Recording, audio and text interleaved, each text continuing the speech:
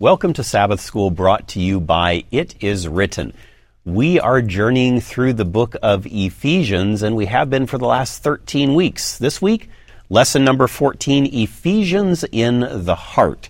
This is going to be the culmination of our journey, but by the grace of God, not the culmination of your study of the book of Ephesians. In fact, we trust and hope and pray it is only the beginning. But let's begin our study today with prayer. Father, thank you. Thank you for leading us through this study of the book of Ephesians, and thank you for helping us to understand the great major themes of the book as well as how they apply to our lives today. And we ask that you'll guide us through our last study together. We thank you for doing so. In Jesus' name, amen. Well, here to lead us through our final study is the author of this quarter's Sabbath School lesson, Dr. John McVay. He is, of course, the president of Walla Walla University, and we thank you for taking 14 weeks in order to lead us through this, and of course, the many years that it took you to study this all through yourself and the guidance of the Holy Spirit and bringing it all together. So we're grateful, and here we are in lesson 14, our last one together. And it's a significant one, Ephesians in the Heart. Give us a little idea of where we're going with this. We've seen Paul lead us through some themes. He's talked about unity. He's talked about the church. I should expect that getting to the very end of this, we're going to see a lot of this come together. Sure. Lesson 14 is just a retrospective. It's a chance to look back on 13 weeks of studying this grand epistle. This great piece of literature, this inspired document from Scripture, and to ponder it again as a whole and to reflect on our study together. One thing that we can do, Eric, is ask, are there any life texts here? In your study through Ephesians, has there been 1, 2, maybe 3 passages, maybe brief, maybe a little longer, that have really impacted you, have changed your thinking, have drawn you closer to Christ, have ignited, as Paul was hoping to do for those Ephesian believers, have ignited afresh your faith and your confidence in God and in His church and in the mission in which the church is engaged. This lesson gives us an opportunity to gather up the manna, if you will, from Ephesians and carefully store it away in our hearts and our minds so that it can be available to us. And there's a lot in this book that allows us to do that. As we mentioned some weeks ago, you could read through this book in a fairly short period of time, 45 minutes, maybe less, of doing that, depending on how quick a reader one happened to be. It was meant to be read in a church service, as it were, to get some significant points across to those who needed the encouragement in their walk. One of the things that, as you've mentioned, Paul is emphasizing here is the significance, the importance of the church. Yes. The role that the church plays. Let's walk through Ephesians a little bit and kind of bring back the importance of this theme, because Paul spends time, effort, ink, trying to help us understand this. And in the world today, there are a lot of Christians who maybe don't see the significance, the importance of church, as it were. I'm a spiritual individual. I love Jesus. I'm good, as it were. But Paul has a very different take on that, doesn't he? Yes, he does. And I think this is a good strategy to review the entirety of Ephesians, to choose a theme. And we could choose a number of different themes, but the theme of the church in Ephesians is certainly an appropriate way to review the content of this great letter. So let's do that. Let's move through the letter and let's review the theme of the church in Ephesians. Could we start with Ephesians chapter 3, verse 10, where Paul gives a kind of job description for the church. So in chapter 3, verse 10, Paul writes about the mystery hidden for the ages so that, start of verse 10, through the church, the manifold wisdom of God might now be made known to the rulers and authorities in the heavenly places. Let me read that again. So that, through the church, the manifold wisdom of God might now be made known to the rulers and authorities in the heavenly places. That's a kind of job description for the church buried at the heart of the letter there in chapter 3, verse 10. So I would have 4 questions to ask you and our listeners about that. What is the essential role of the church according to Ephesians 3, verse 10? Here in Ephesians 3, verse 10, he says one of the big things that he wants to do is to make manifest the wisdom of God to principalities and powers in heavenly places. So there, it has a purpose. There is a reason for the church. The church is to be an instrument of revelation. Isn't that interesting? An instrument of revealing truth to others. The church is not to be self-serving.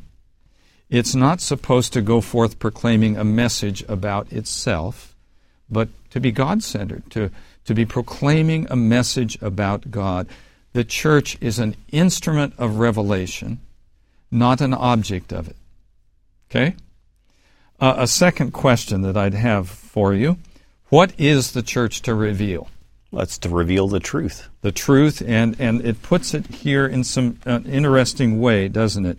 The manifold wisdom of God.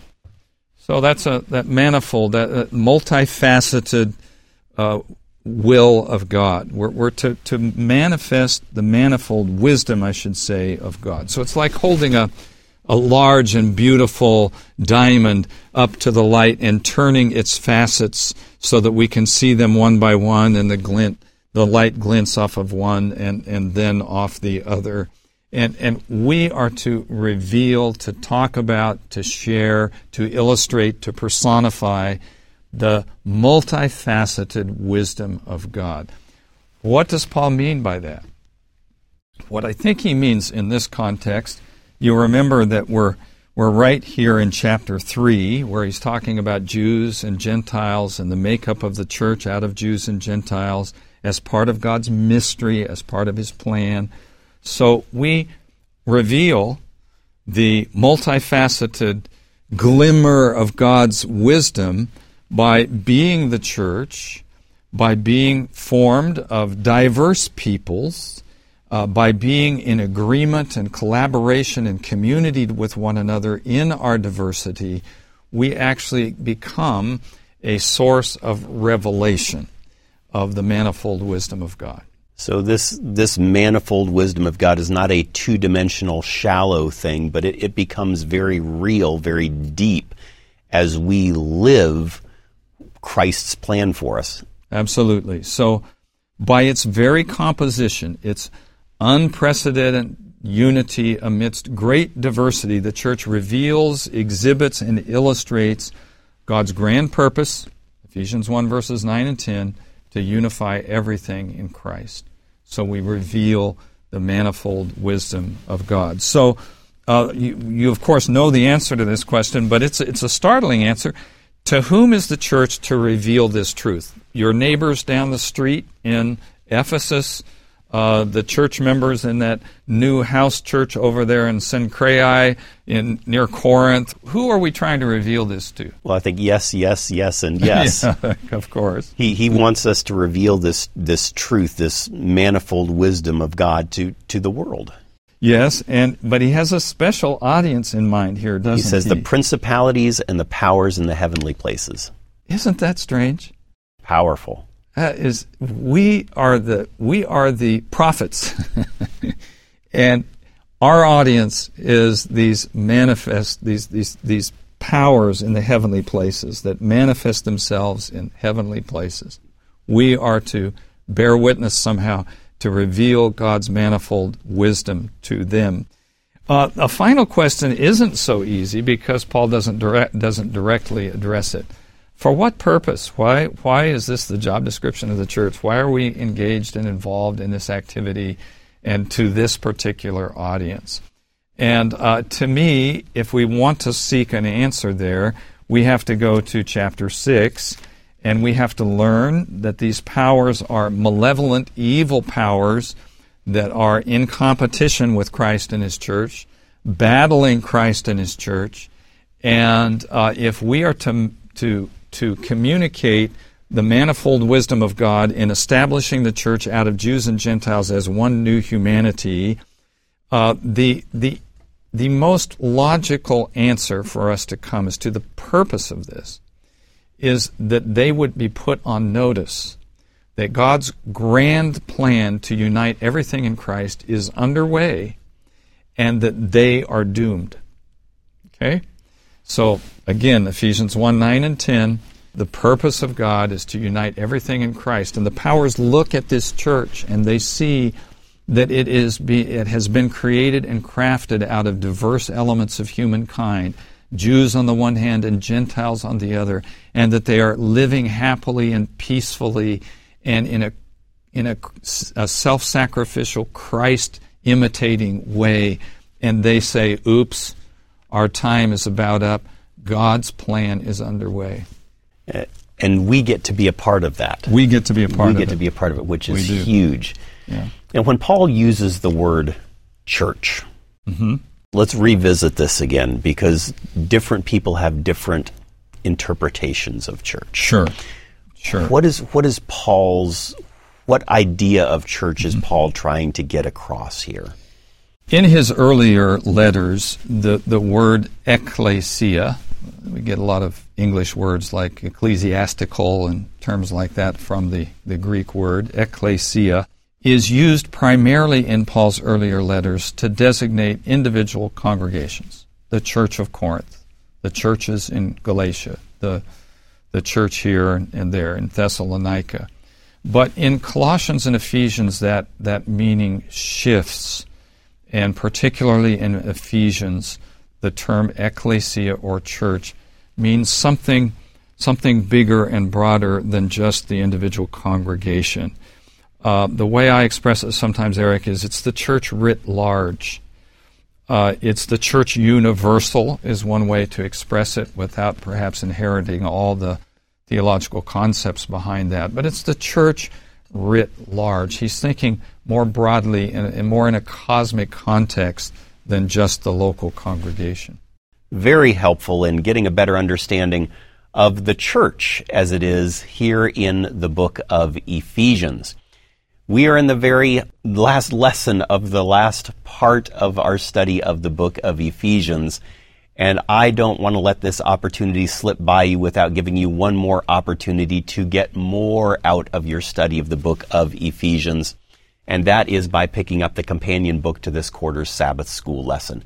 It, of course, as you know by now, is called Ephesians by John McVay, and you can pick this up to get deeper, more broad, greater depth, more insight into the book of Ephesians by picking up the companion book. Where do you do it? At itiswritten.shop. Again, itiswritten.shop. You can pick this up and continue your study of the book of Ephesians. But our study today is not quite finished yet. We still have one more short segment that we're going to go through as we look at the last part of the last lesson in this quarter, and we'll be right back to do that.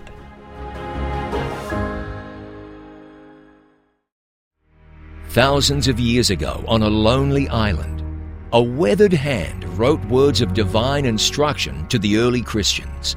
One by one, these inspired messages from God admonished, counseled, and encouraged 6 different churches in the ancient world. Finally, Jesus addressed the 7th and last church, the Church of Laodicea. His closing words to Laodicea served as a parallel warning to the church that would exist at the close of Earth's history.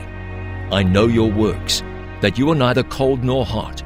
You say, I am rich, have become wealthy, and have need of nothing, and do not know that you are wretched, miserable, poor, blind, and naked. Don't miss the final episode of the 7 Churches of Revelation series, Laodicea. Discover how a broken church can eventually dine with Christ at his table. The 7 Churches of Revelation, Laodicea, brought to you by It Is Written TV.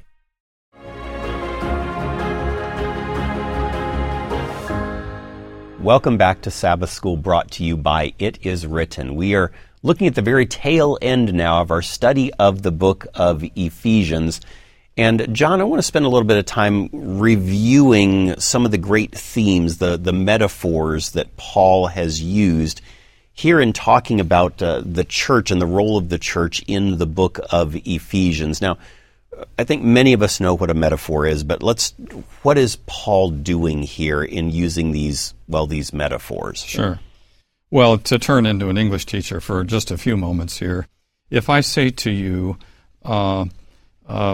people are like wolves, that is not a metaphor. That's a simile. That's a simile or an analogy, isn't it? But if I say people are wolves, that is, people equals wolves, that then forms a metaphor, doesn't it? And so one definition of a metaphor that has been provided is that a metaphor is a figure of speech in which we speak about one thing in terms which are seen to be suggestive of another. So to give just a little illustration, if you and I are watching a group of younger people out on the basketball court playing their hearts out, and someone is getting the three-point baskets, one right after another, you might say to me, he is playing hot. So what we're doing there is we're mapping the domain of temperature terms on sports performance, right? We're seeing one thing through terms that are associated with another. And when that same person in 3 minutes goes absolutely cold and starts to miss every one, see, I used the word cold, didn't I? We would use those temperature terms and we'd say, well, he sure is cold now. That's right. So metaphors are complicated. We use internal mental metaphors to shape our understanding of reality all the time, cognitive metaphors. And so when we talk about metaphors for the church, it's not simply a literary phenomenon. We want to bring our cognition, our understandings of church to Scripture here, and we want our understandings of church to be enriched by the Bible's metaphors and understandings so that we might operate and function on a different cognitive understanding of what the church really is than perhaps we do in the moment. And so Paul does that. He uses these several metaphors, and we've talked about them as we've gone through this, but it'd be good to revisit these as we go through. What are some of the metaphors that Paul uses to help us understand the breadth and the scope of the church in his day and in ours? Well, let's recap the four major metaphors, the ones which he develops most fully. And the first of those would be a metaphor that he uses earlier in the Corinthian correspondence, in Romans, the body of Christ. The church is the body of Christ. Now, we almost can intuit some of what that means, right? To be the body of Christ means that we are all part of one project. We're contributing to it in different ways, and we're related to one another as body parts are related to one another in a single human body. So it's communicating some really important ideas to us. Paul uses the metaphor in Ephesians in chapter 1, at the end of chapter 1 in verses 22 and 23, chapter 2, verse 16, and chapter 4, verses 1 through 16, as well as joined with the bridal metaphor in chapter 5, verses 29 through 30. So he uses this one quite a lot in Ephesians and in different ways in the different contexts. But in chapter 4, verses 1 through 16, where he develops it more fully, he's using it to explore relationships among members. And he's especially interested in the role of these ministers of the Word, apostles, prophets, evangelists, pastor, teachers, and how they function. He's anxious that church members appreciate and honor these ministers of the Word for their important function among them. And it's a unifying function. He actually elaborates the body metaphor. He extends it here. And these ministers of the Word are connective tissue, ligaments and tendons that unify the body and bring unity to the human body. And so he spends a good deal of time here with this. He also saw another new feature that Christ is now the head.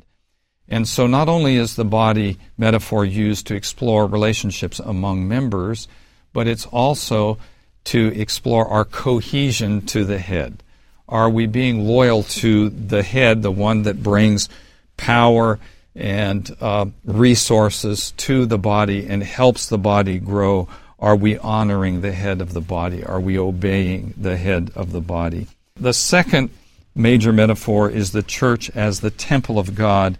And the principal place, the place in Ephesians where it's used, is at the end of chapter 2, verses 19 through 22. And you'll recall that he is celebrating the church. I mean, Paul is so excited about the church. And it takes us a little work, I think, to live into his excitement. But he's been telling us in chapter 2 that Christ dies on the cross to bring Jews and Gentiles together in the church, to give them shared access to the Father in heaven. And for him, this is at the heart of the mystery of the gospel. Can you believe it, Paul says? The church is made up of both Jews and Gentiles. Can this possibly be? What a wondrous act of God's grace this is. Takes us a little while to work our way into that, begin to hear the lilt in Paul's voice as he does that. But he now celebrates that church through a building temple metaphor at the end of chapter 2, and he talks about it as built on the foundation of the apostles and prophets. And by being built, he's talking about the church members as the building materials in the temple. Built on the foundations of the apostles and the prophets, Christ Jesus himself being the cornerstone, in whom the whole structure, being joined together, grows into a holy temple in the Lord. In him, you also, you Gentiles, you Jews, are being built together into a dwelling place of God by the Spirit. So these Gentiles who were once excluded from the temple in Jerusalem by that balustrade or that fence has been knocked down and demolished by Christ's work on the cross, and now they become the temple in which God is worshipped. So a beautiful metaphor there. So the first one is the church's body. The second one, the church's temple. When I'm picturing this body, we all are parts of that body. We're called to be parts of the body. A body works best if all the parts are working together. And if a part is separated from the body, it's neither good for that part nor for the body. And so God wants his people to be together and working together. And that beautiful picture of the temple being built together goes into that as well. What about the third metaphor? The third metaphor is the church as the bride of Christ. And we've looked at this one. It's such an intimate portrait of the relationship between Christ and the church. Christ isn't just the groom. He is that, but he's the bride price. He's the best man in giving the bride away to himself. He takes the role of preparing and bathing the bride for the marriage ceremony. He is everything to this bride. He's the one who speaks the word of promise on and on. All the elements and roles of the ancient wedding service are concentrated in Jesus, teaching us the lesson that he's everything to his church. But the metaphor also teaches about the close, intimate relationship that God wishes to have with his church, with believers.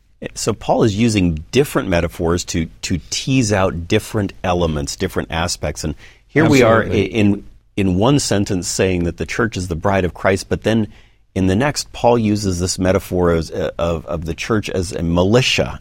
Mm-hmm. And it's difficult to take a bride and militia and run them together, but they're just different elements. Yes. Talk about the militia for a moment.